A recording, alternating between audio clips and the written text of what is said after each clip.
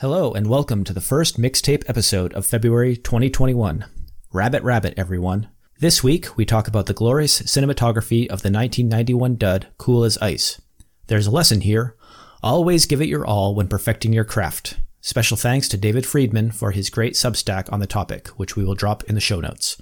We also dissect Greg's standard of approval for well-covered songs, doing math in your head, applying makeup while you're running, PSA, don't do it, and what if an AI robot wrote a song using only a catalog from the early 2000s. We also dive into the following tracks: Feeling Good by Crownlands, Palberta's Before I Got Here, Long Distance by Favorite Daughter, and Redemption by TJ Ward. This is Nanobot Rock Mixtape.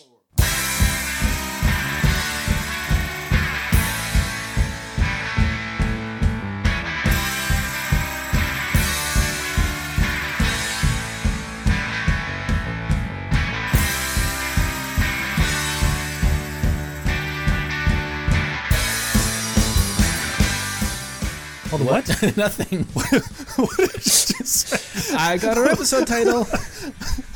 What did you just say? Everyone's going to click into that one. What did you just say? Well, no, what I was doing was I was trying to do all of the j sounds, and I just made it plural. I made j plural. So, Vanilla Ice. About Vanilla Ice, About you Vanilla had Ice. forwarded me. It was an article. Why don't you tell Was the it- lovely Was it really an article? folks at home? It was a synopsis. It was a Substack post. Yes, Vanilla Ice movie. Yes, seriously, by David Friedman. Published October 27, 2020. Clay, tell the fine folks why we are talking about the art of, quote, cool as ice. Well, for the kids at home, in the early 90s, there was a musical sensation Sweeping the nation. sweeping the nation of a young man with a stripe in his hair. Rob named Van Winkle. Robert Matthew Van Winkle, also known as Vanilla Ice. He went on to star in such films as Teenage Mutant Ninja Turtles 2, Secret of the Ooze. Go ninja, go ninja, go. Go ninja, go ninja, go. Go, go, ninja, ninja. Which inspired the dance for Ted Lasso. See, can bring it up every episode if I want to. I think we should. Until we get season 2 and 3, we need to. AFC Richmond for life. Part of his wonderful fame was somebody thought to give this man a movie. I'm sure because he showed amazing acting styles on his music videos and whatnot, or somebody just wanted to cash in on a one-hit wonder. 2 hits. Was he a one-hit? Well, okay, there you go. yes. Ice Ice Baby and Ninja Rap. Ninja Rap. Go Ninja, go Ninja, go. So No, in seriously. 1991... Go. I'm fine, I'll go. I'm not a ninja. Yes. So 1991, 1991 rolls around. and there's a film There is a film. titled Cool as Ice. Yes. I never saw it. I Neither must say. did I. I saw the trailer, and I'm pretty sure even as an 11-year-old boy who would go see Teenage Mutant Ninja Turtles movies, that even I looked at that and said, I'll pass. So I don't know what the movie's about. I have no synopsis of it. I could look it up, but I really don't want to. So then why are we talking about it? Well, as terrible as a movie as it was, as Presumably. Well, we've never as seen it. David I can't Friedman pass in his judgment. article points out, it received a 6% score on Rotten Tomatoes and cost $6 million to make, and they recouped $1.2 million of that. So adjust for today's inflation, it probably still made $1.2 million. Let's put an optimistic spin on this. In 1991, Vanilla Ice made a movie that brought in over $1 million. True. And cost the studio $5 million. There, you see, now you're just Okay. 6. Yep. But now I you're- know. I'm the glass half full, half empty. Okay, but the interesting point about this, and yes, jokes aside about Vanilla Ice and this Cool as Ice movie, David Friedman at the time remarked to his friends that movie should be nominated for an Oscar. Why would a Vanilla Ice movie be nominated for an Oscar? Yes, caveat Oscar for best cinematography. Yes, because but for film nerds, cinematography is basically what us common folk call photography. It's setting up the establishing shots. It's, making sure that everything has the correct lighting. It's making sure that the pictures are painting the story.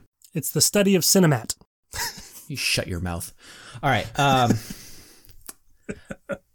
To put a bow on his comment about that, it did not win an Oscar. However, Vanilla Ice did end up winning a Razzie for Worst New Star, so take that one where you will. However, the cinematographer for Cool as Ice, and I'm going to probably completely butcher his name, as I do with all the foreign names. Go America. The cinematographer was Janusz Kaminski. Janusz Kaminski. Janusz Kaminski, as I said. Greg, what movie did he work on next that he did end up winning an Oscar for? Funny you should ask, Clay, because 2 years after Cool as Ice, he was nominated and ultimately won for filming Schindler's List. So you go from Vanilla Ice to Schindler's List. And I'm not talking you just leave the theater and go 2 doors down to the next movie. This is a huge stride in the career of this individual. So, but also, I mean, you know, it's worth noting, and as pointed out here in the article by Mr. Friedman as well, he would continue to work with Spielberg, and he would go on to do Saving Private Ryan, another Oscar, The Lost World, Minority Report, AI, War of the Worlds, Munich, Amistad, Lincoln, The Post, and apparently he's working on this new West Side Story. Yeah, but the thing to think about here is Steven Spielberg sat down and watched Cool as Ice and said, I need to get that guy. Vanilla Ice, that is. Yes. Nope. Oh, okay. He was an also was an extra in every single Spielberg movie. To kind of get to the point of why we're bringing this up, is this article, which we will have in the show notes by David Friedman, it points out why Cool as Ice was left such a profound impact upon him. And he elaborates on it, and he includes some of the shots, and he explains the shots that were taken within the movie, as he put it, that are more beautiful than the film deserves. And he even shows the snippets of it within the article. And there's these moments, if you look at these, and there's even the GIF here where it will pan out. Oh, God, Greg, and he breaks it all down. But he breaks it all down, and he explains how the strong composition of these people become from the foreground to the background, and he outlines it. And the thing that got us really talking about this, Clay, before this episode, was finding the beauty in an otherwise throwaway experience, I guess is one way we could put it. A lot of people might look at this and go, oh God, that Vanilla Ice movie was terrible. Yet he sees this as, look what they did well. Yep. Look what happened really well here. Yep. And strangely enough, that's kind of why Nanobot exists as well, is we look at things and we go, okay, but look what they did well. You might go, oh, this is an opening band, I don't want to pay attention to them. But wait a minute, look at what they're doing well. And yes, this cinematographer began with Cool as Ice, but then he'd go on to win 2 Oscars. He has left his mark on some of the most iconic Spielberg movies. Well, and not only that, but when they made this movie, that he didn't sit down and go, you know, and they're like, hey, we're going to make this movie, and here's our terrible script, and here's our terrible story, and here's our terrible star. And this guy didn't say, well, I'm just going to punch in and punch out. Like, he made the most of what he could out of what he was given. And maybe he was using it as a resume for, look at my abilities. Yep. And he's putting together a portfolio. But what he did was he turned a Vanilla Ice movie into something that I mean, Spielberg sat down and watched it. And with all due respect, where deserved for Vanilla Ice, I don't think Spielberg was watching it for Vanilla Ice, unless Spielberg's a Vanilla Ice fan. Maybe. You never know. To kind of run to the end, you know, I think Friedman had 3 really good takeaways, which was one, that we all need to start somewhere. Like, your career's got to start with something. You're not going to come out of film school and immediately do Schindler's List. Like, you're going to have to cut your teeth doing other things first. And then, or what if I put it into the rock sense? You and your friends getting together and making a band, you're not immediately going to get signed by whatever the Arista Records of today is. And yeah, I mean, Green Day, they had to have the spy rock moments before they could become Green Day. Yep. And then his second takeaway, even a terrible project can be a good place to practice your craft, so make the most of every opportunity. So that gets back to what I was saying before of even if you get handed this bummer of a script or that you aren't, you're in a high school band, you're covering Ice Baby. Greg, who's a rock artist today that I should be doing? Kylie Minogue. Wait, no. Megan Trainor. Nickelback. You're covering Imagine Dragons songs. That's in the foyer. Take a number. Or Mumford and Sons. Judah and the Lion. These are all things that I've seen in the past. That use it as a chance to stand out and really like harness your craft and get better at playing the guitar, or playing the drums, or playing the bass. the bass and the drums. And then finally, you can't always be creative alone. Sometimes you need to stop, collaborate, and listen. I see what you did there. I see what he did there. And those are really good points. And now go make some art, baby. Art, baby. He said that. He said, cold. now go make some art, baby. Oh, this is one of those optical illusions where my brain like got rid of one of the other arts. Okay, that's So it's really important to understand that. And I think the second point of that, even a terrible project can be a good place to practice your craft. So make the most of every opportunity. You pointed out the high school bands and covering songs. A lot of musicians start out by covering songs. And some of them continue to cover songs. Some of them continue to cover songs. This, Clay... Oh, he's freaking out right now because Clay just had the amazing segue. Brings us into the first track of the February mixtape. I didn't even mean to do that. It happened all on its own. Organically. It did. Because you went and made art, baby. Even podcasts can become art, Greg. Yes, our first... Greg is trying to move us along because he's got to go to Walmart. No. You had this great segue and they were just like, yeah. Yeah, I'm just going to pat myself on the back for that for a little while. Ride it. Ride the segue. And don't fall off because segues, you can't fall off segues. Unless you're the president. Oh, anyway. Oh, I keep setting them up. You keep knocking them down. So, Greg, I think this is the first time that we've actually included a cover on one of the mixtapes, if I'm remembering correctly. Sure, because what's so funny about Peace, Love, and Understanding is not a cover. Okay, I stand corrected. Greg, I think this is the second time that we've introduced a cover into the mixtape. We'll go with a maybe. But why don't you tell the fine folks at home why we're talking about cover song? We are talking about cover songs because I love Peloton so much.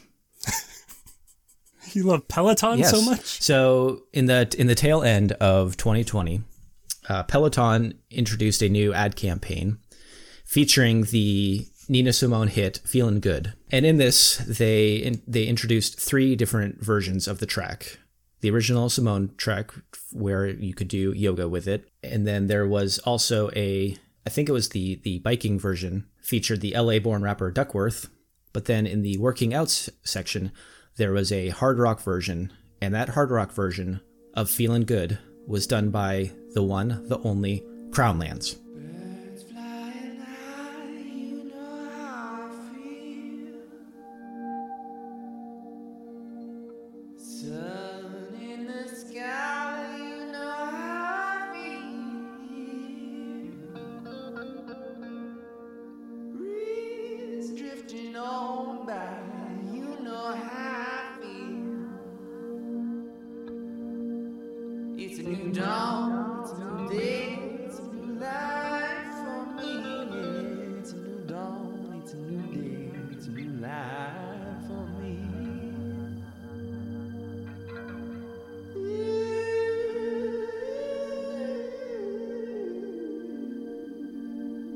And I feel good.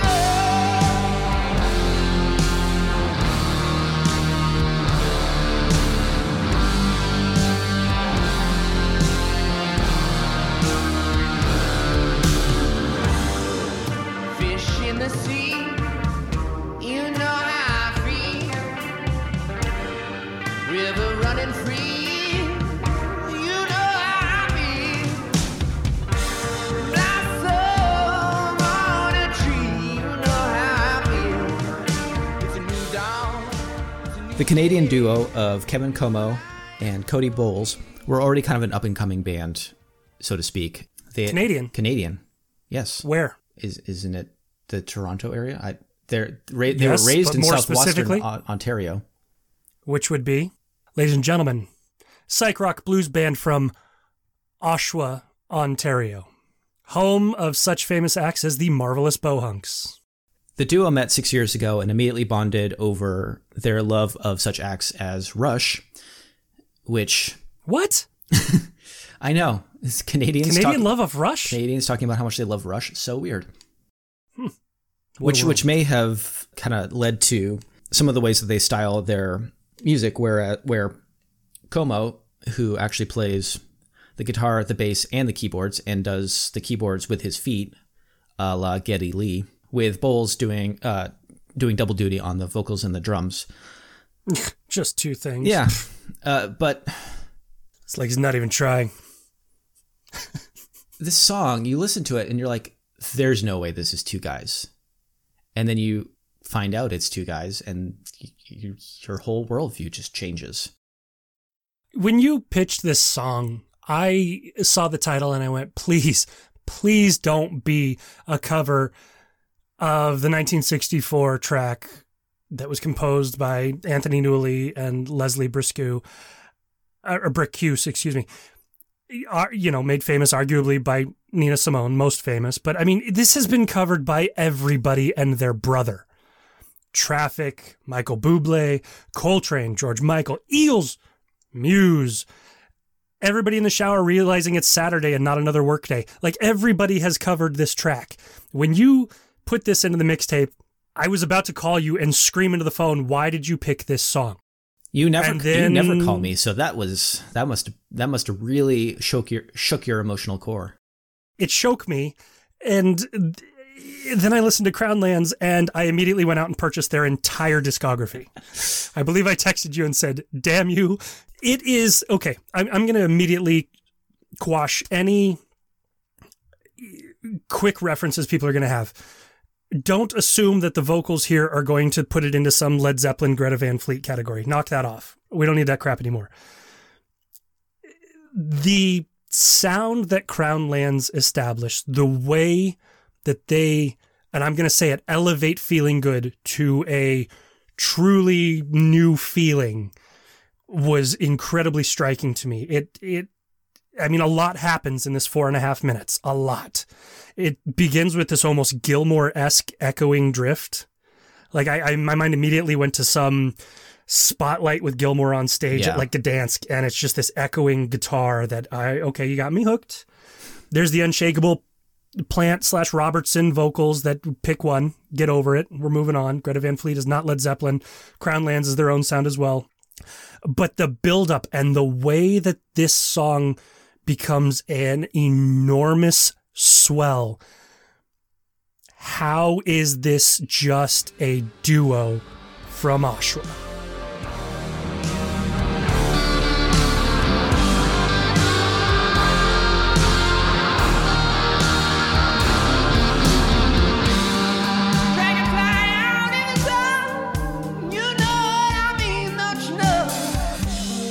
Butterflies all having fun, you know what I mean. Sleep in peace when day's done, that's what I mean.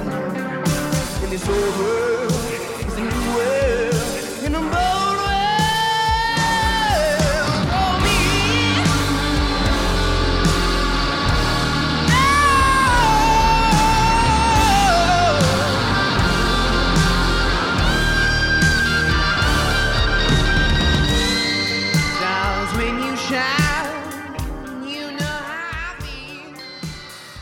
The execution of Feelin' Good by Crownlands. I mean, this song is, I'm not going to do the math, but it's 50 some odd years old, 60 some odd years old almost 60 years. Okay, quick math. I'll say that it's 57 years old. Wow, in my head. This song is over half a century old, and somehow, some way, Crownlands made it feel like a new song, almost like they came up with this. To that, I applaud them. This is Don't ever put Feeling Good on the mixtape again, but this was... But what if I find another one? I went out and bought the whole... I've been listening to pretty much the entire discography of Crownlands since I hit play, and this is only the first track of the mixtape. Yeah. Well, it's going to be hard to find one that is this comparable. And full transparency here, like usually, you know, when we're putting this together, we're getting press materials, we're getting, you know, individual requests, tune into the end when I ask people to send their stuff to us. But this was one that I had kind of put together an initial framework of what we were going to cover this week. And then because Spotify decides to say, you like this song, maybe you will like these next 12 in their little algorithm. The next one that came out was actually Crownlands Spit It Out. And it was just this moment where I just like kind of went, I'm going to stop what I'm doing. I'm going to turn and look at what I'm listening to right now, because it's just Crownlands to me, it just kind of like the way that you illustrated it is perfect. Like they just capture your attention and then just build on it. I just kind of had to go, oh, okay, when did this come out? And then I saw Feeling Good had come out at the end of last year. I'm like, okay, this is getting added. I'm making an executive decision here that we are going to discuss Feeling Good. So I'm glad that it met your standards of approval for this overused cover. It didn't meet my standards of approval. It set a pack of TNT next to them and absolutely blew them into the stratosphere. This Crownlands is rock. Feeling Good it's a beautifully done song in most regards. I mean, the Muse version is just, I mean, Matthew Bellamy's voice, the way that he builds on that track, it's fantastic. The Nina Simone gets into your soul and moves you. I mean, Nina Simone in general, but her version of that song does an amazing thing. And when you can go in and you can find something and you can make it your own, if you're going to cover something, like you talked about the high school bands and things like that, go for it. Don't let people disparage you from trying to cover a song, but don't just replicate it with your voice and your guitar. Figure out a way that embodies what you're trying to do and make it happen. And Crownlands did that, and it feels incredibly effortless, but the effort it would take for me to reach what they did would break me because I'm old and fragile. But Feeling Good by Crownlands is a fantastic and refreshing take on a track that is over a half century old. Crownlands' self-titled album came out in late 2020, but Feeling Good is a standalone. Like we said earlier, it was part of a ad campaign for the Peloton fitness equipment, which everyone knows and loves so much.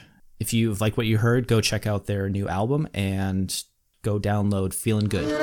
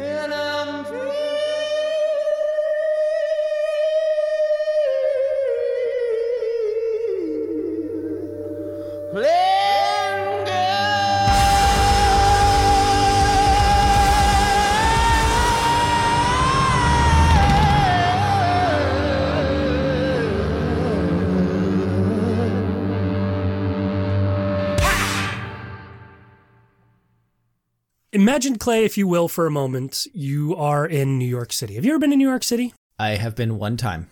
Cool. I've never been there, but I've seen movies. So I imagine... They've done a couple there.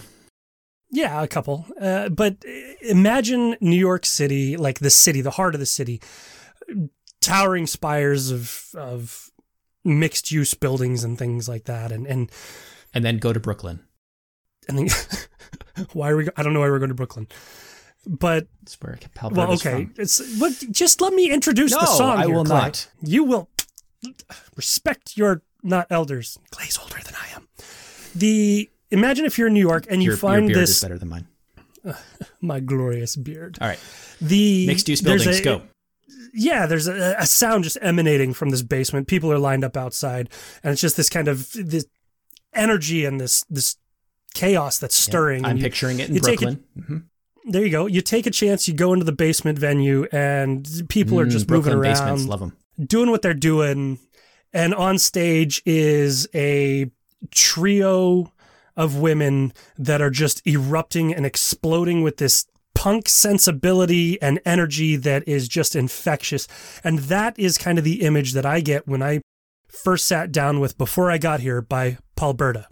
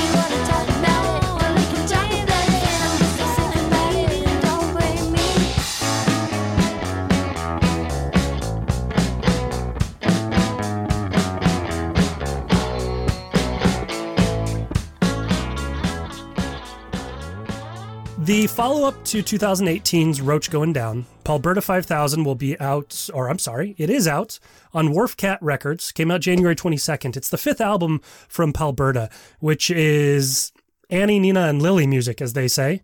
It's from an album that, and we're talking about Before I Got Here. Before I Got Here is from an album that is intended to up the production and refine the sound of Paul Berta. So if you've heard Paul Berta before, the intent here is exactly that. They wanted to up their production. They wanted to refine their sound. And the more I listen to Paul Berta, the less I want it to go in that direction. It reminds me, Clay, of when we saw Pinky on stage at Treefort. If you recall, they were in just the three of them up on stage. Not a lot of people in the venue, but it was the trio was up there just grinding out that punk sound. And it was an experience. And don't get me wrong, I want nothing but success for Paul Berta. But the raw sense of that sound is what drew me in. It's that raw energy. It's just that plug in and distort and go sound is exactly why I went to this song. I want that. So when I hear they want to up the production, refine the sound, I'm thinking, don't do that. Don't overcompress this. Don't overproduce this. It needs that basement find kind of quality to it because one, it drives the message, and two, it totally wraps its arms around the style and sound that they're going for. Do you agree? What I kind of feel like is that they, with this song, did a little bit of a bait and switch, a rope-a-dope, a rope and switch, I don't know, whatever you want to call it. A bait and dope? A bait and dope. But they kind of, they lure you in with this pop track, like this highly refined pop track that you were talking about. And the band and this trio that you talked about, Nina Reiser, Ani Ivory Block, and Lily Konigsberg, kind of said when they created this record that they set out to kind of build more harmonies in, and that was kind of their focus and their approach to doing this, but that they wanted to take a more pop route with this one, with that kind of peppy vocals in the beginning and a very quick driving beat. But then about a minute in, they just completely change course, and they just do this instrumental ditty for the next, basically the remainder of the song. Like you're treated to this 1 minute, yay, hey, everything is light and poppy, and then they just completely pull the rug out from underneath you.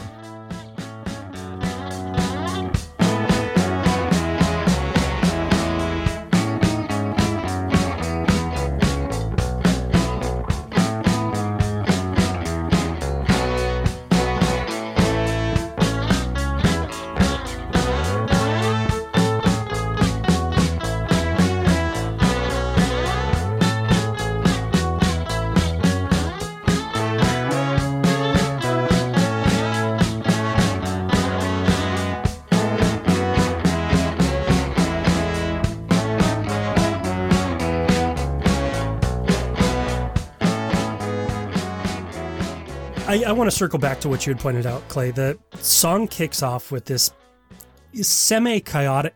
Chaotic works.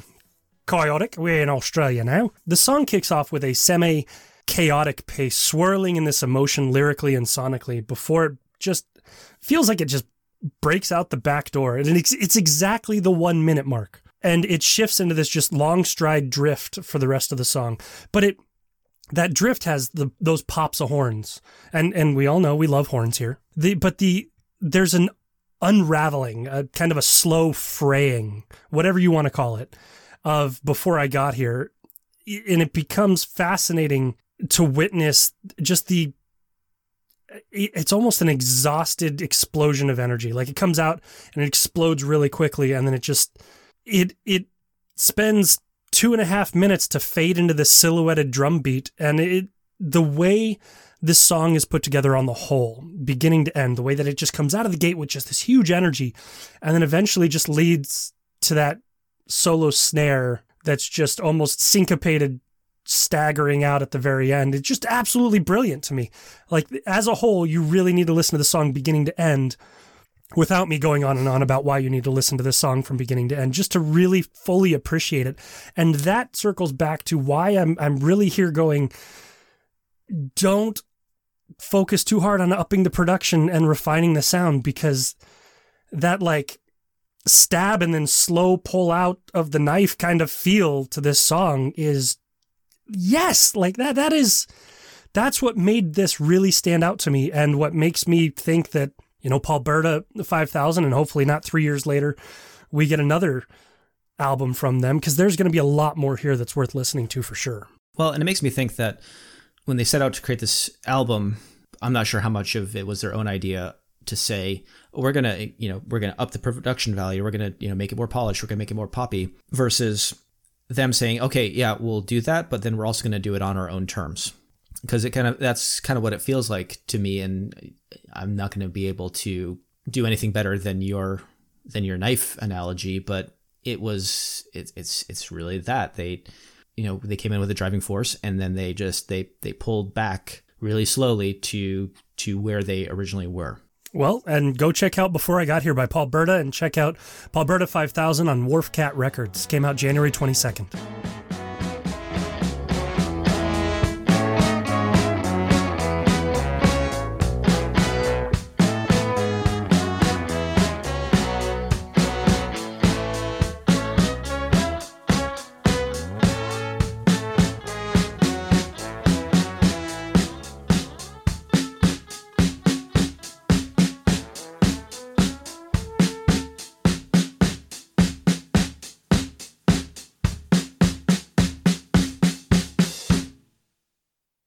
You know how I knew that this next artist was Canadian, Clay? The U? The U in Favorite. They don't even know how to spell. They could have been British. They don't know how to spell either. Greg, have you ever had a long-distance relationship? I have not. Not in the true sense of it, no. Okay. Well, I can't say that I have either, but I feel like, I got a really good taste of what it can be like in listening to the new track by Favorite Daughter, Long Distance. How you doing? How's your day been? Love, what did you get up to? What's been changing up? How's the weather been on your side? Citadel's been blocking all the noise from the city. Pin drop quiet, silence sitting pretty fine on my side. Tonight I might go for a 5-mile run, close my fist around a cactus, drink the bottle done. Could keep that one to myself.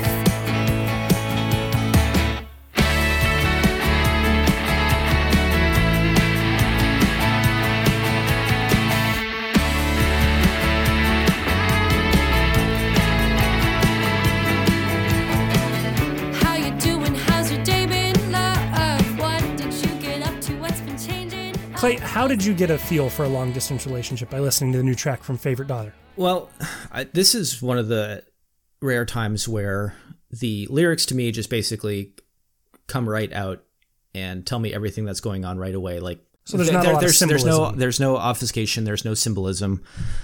any of that. It's literally this conversation between a woman and her girlfriend, as favorite daughter, aka Julia Kenefic, points out, that you're sitting there having basically this kind of banal conversation where it's just like, how are you doing? What have you been up to? How are things? Okay, I'm glad we checked in on each other.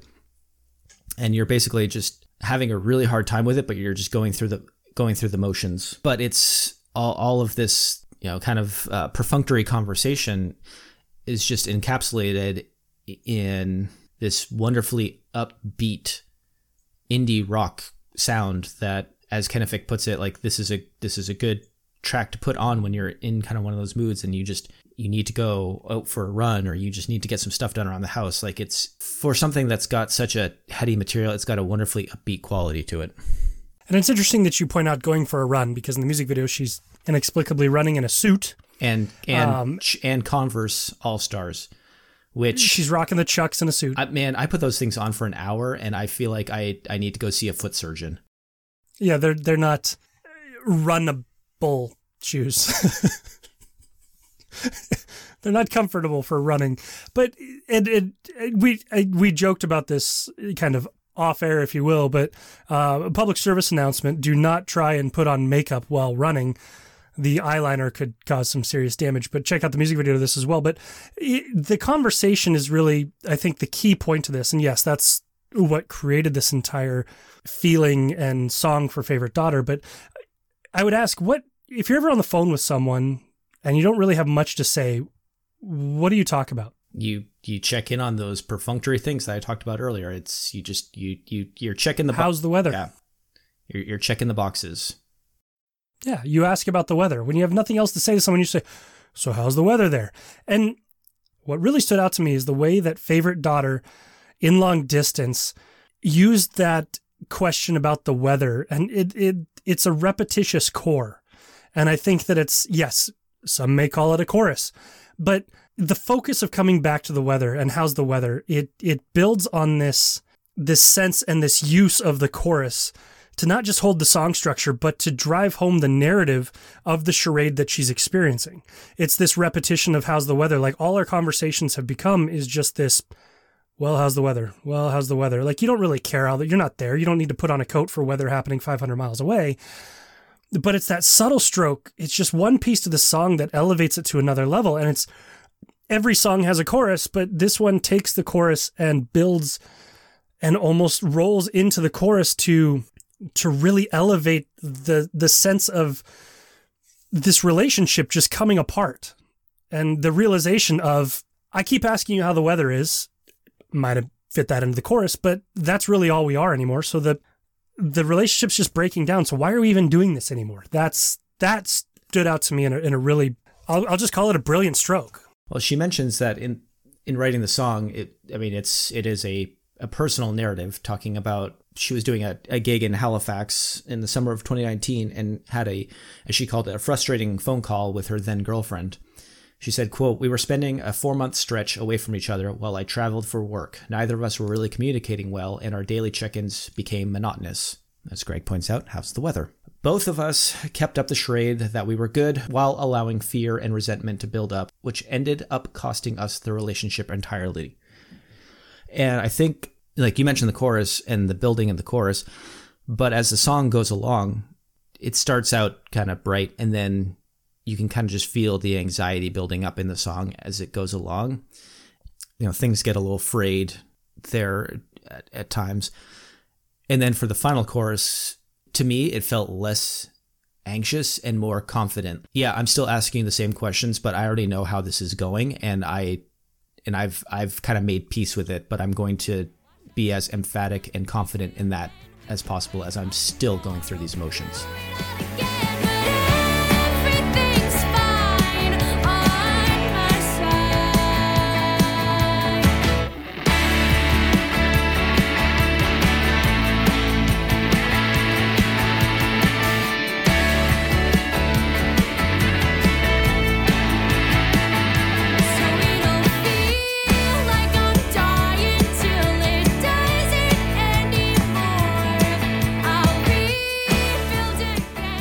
I really like how you found the confidence in the chorus, and we keep coming back to that, and the use of the chorus. So many people, the chorus is just the sing-along part at the concert. Everyone knows the chorus. Here we go, da da da da da. Like in a bathtub clapping chorus. It's the way that Favorite Daughter uses the chorus and that confidence the last time. It's stressing the stress on the relationship, but also the individual stress, but then that confidence that comes in hard at the end.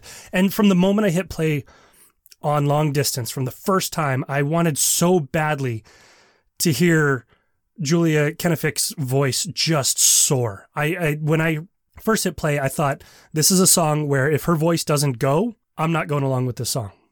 And I wanted to feel the breadth of this song so bad with her voice, and I was not disappointed. It is a beautiful voice that she knows damn well what she's doing, and she pushes it, and you feel it, and well done to her for that. But at the foundation of Long Distance, we would be remiss if we didn't point out the guitar that begins innocent enough. It builds into this ever slightly distorted drive as the song progresses as well.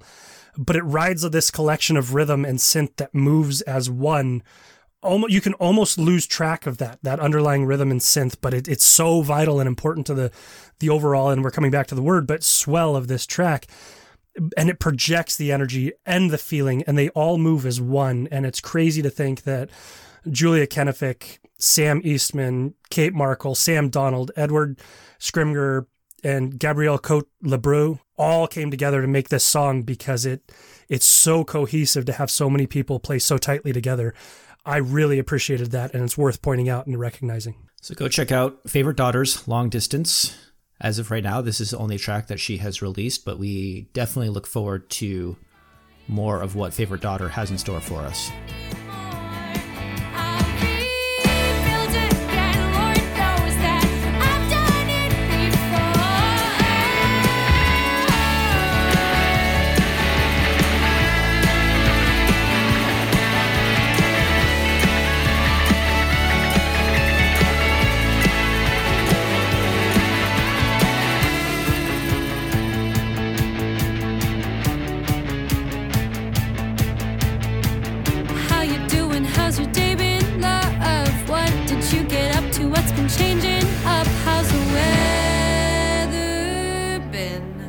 On your side. I'm not going to play nice. Why not? This next track is one that I'm not going to be nice with. I am going to push this one through the harsh reality of recognition, because for the name's sake, you need to understand why I did that, and we'll get to that. But for now, we are talking about TJ Ward's Redemption. Tell me to stay, I need to find myself, I need direction to the place where I think I lost my way. I think I'll go back to Dallas and get my head on straight. Gonna find a new perspective, put my mind in a better state. Where did I go wrong? Where did I go wrong? Why the hell did I wait so damn long?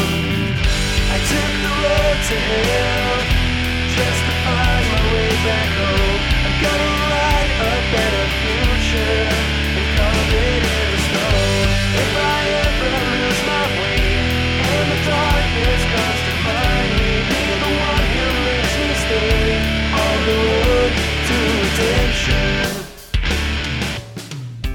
There's no time to TJ Ward, Atlanta, Georgia singer-songwriter, artist, released Redemption in October of 2020, yet it really feels like it fits more for early 2021. So maybe he was throwing it out there and saying, you know, I'm going to put this out there, but hold on to this until 2021. Maybe it was just some fate that happened there. I said I wasn't going to be overly nice with this. I'm gonna really push this one through the strainer of Greg's criticism, and there's an overwhelming late 90s, early aughts vocal sense here. Well, every part of the song I'll be honest. Yeah.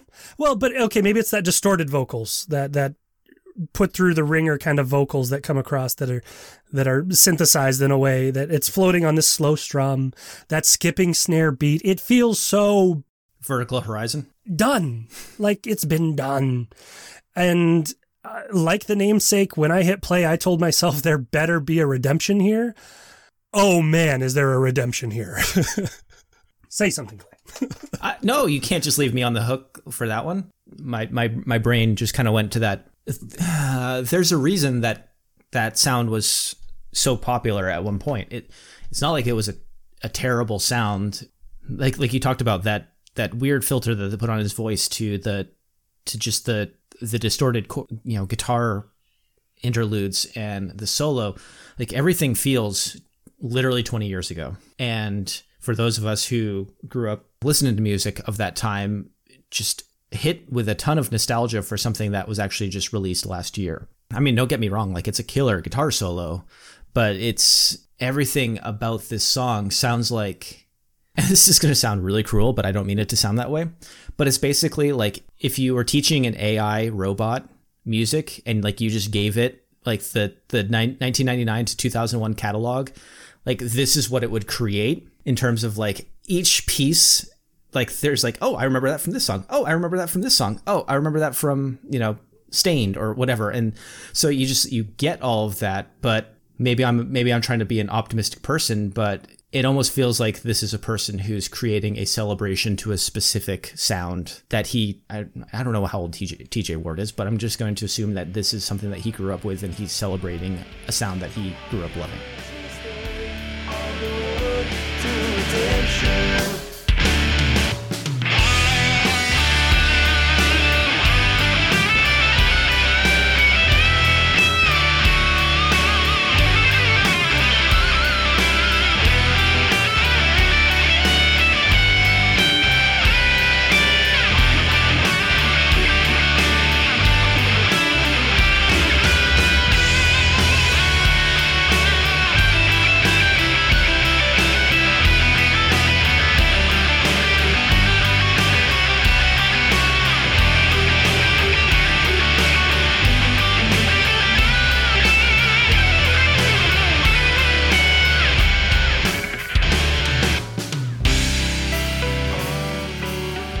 Intermittently over time, arguably since maybe the mid-90s, there's been this conversation of like, what happened to the guitar solo? It's like, where'd it go? There was like a staple in like rock music and 90s music, right? There was this hardcore guitar solo. I mean, that elevated, the Joe Perrys, the Slashes of the world, and like the guitar solo, right? I'm not saying that Redemption has a Slash or Perry, slash Perry solo, but it maybe it's my own nostalgia is the way that this redeems itself. Is this answers a question of what happened to the guitar solo? It's here, and people just need to make a choice.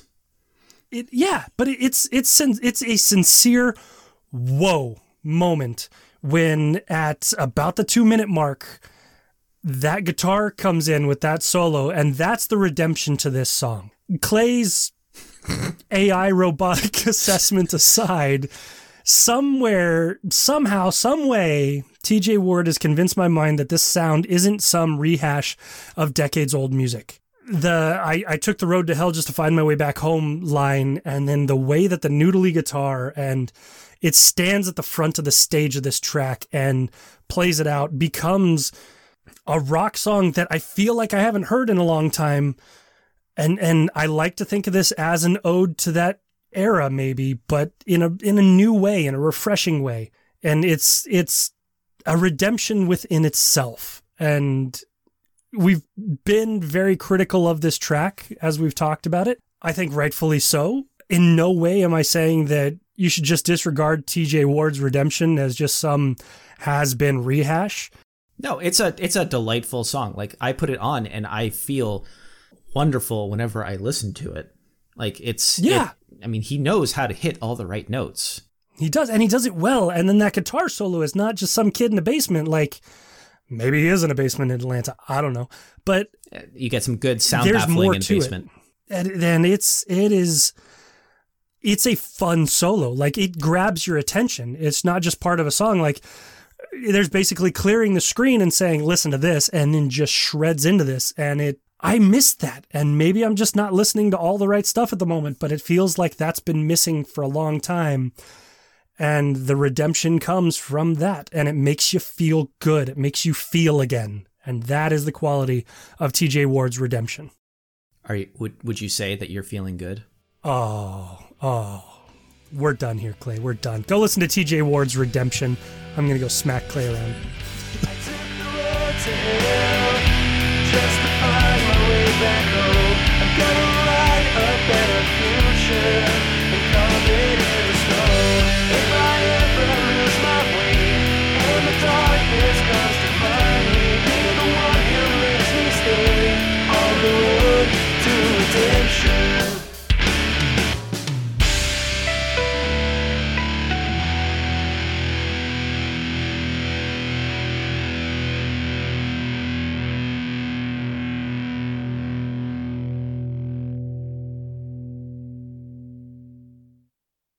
Thank you for spending time with us this week. Thanks for listening and experiencing these 4 new tracks. Keep supporting and listening to independent music. Keep listening to local and independent music. Keep supporting local and independent music. Yeah, what Clay said. Wow. Welcome to February 2021. We've made it through a whole month, and the world's still here. We hope that you will join us next week, and thanks for spending time with Nanobot Rock Mixtape.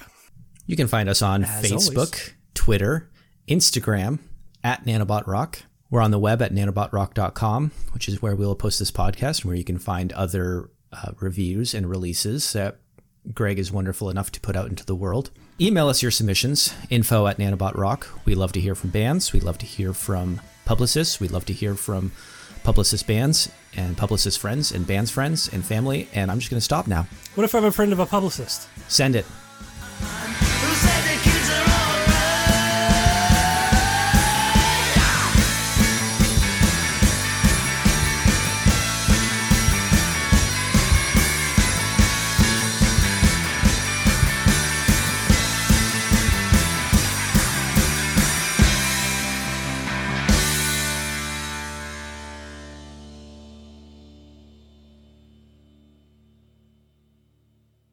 That must be the drummer. He's got big calves.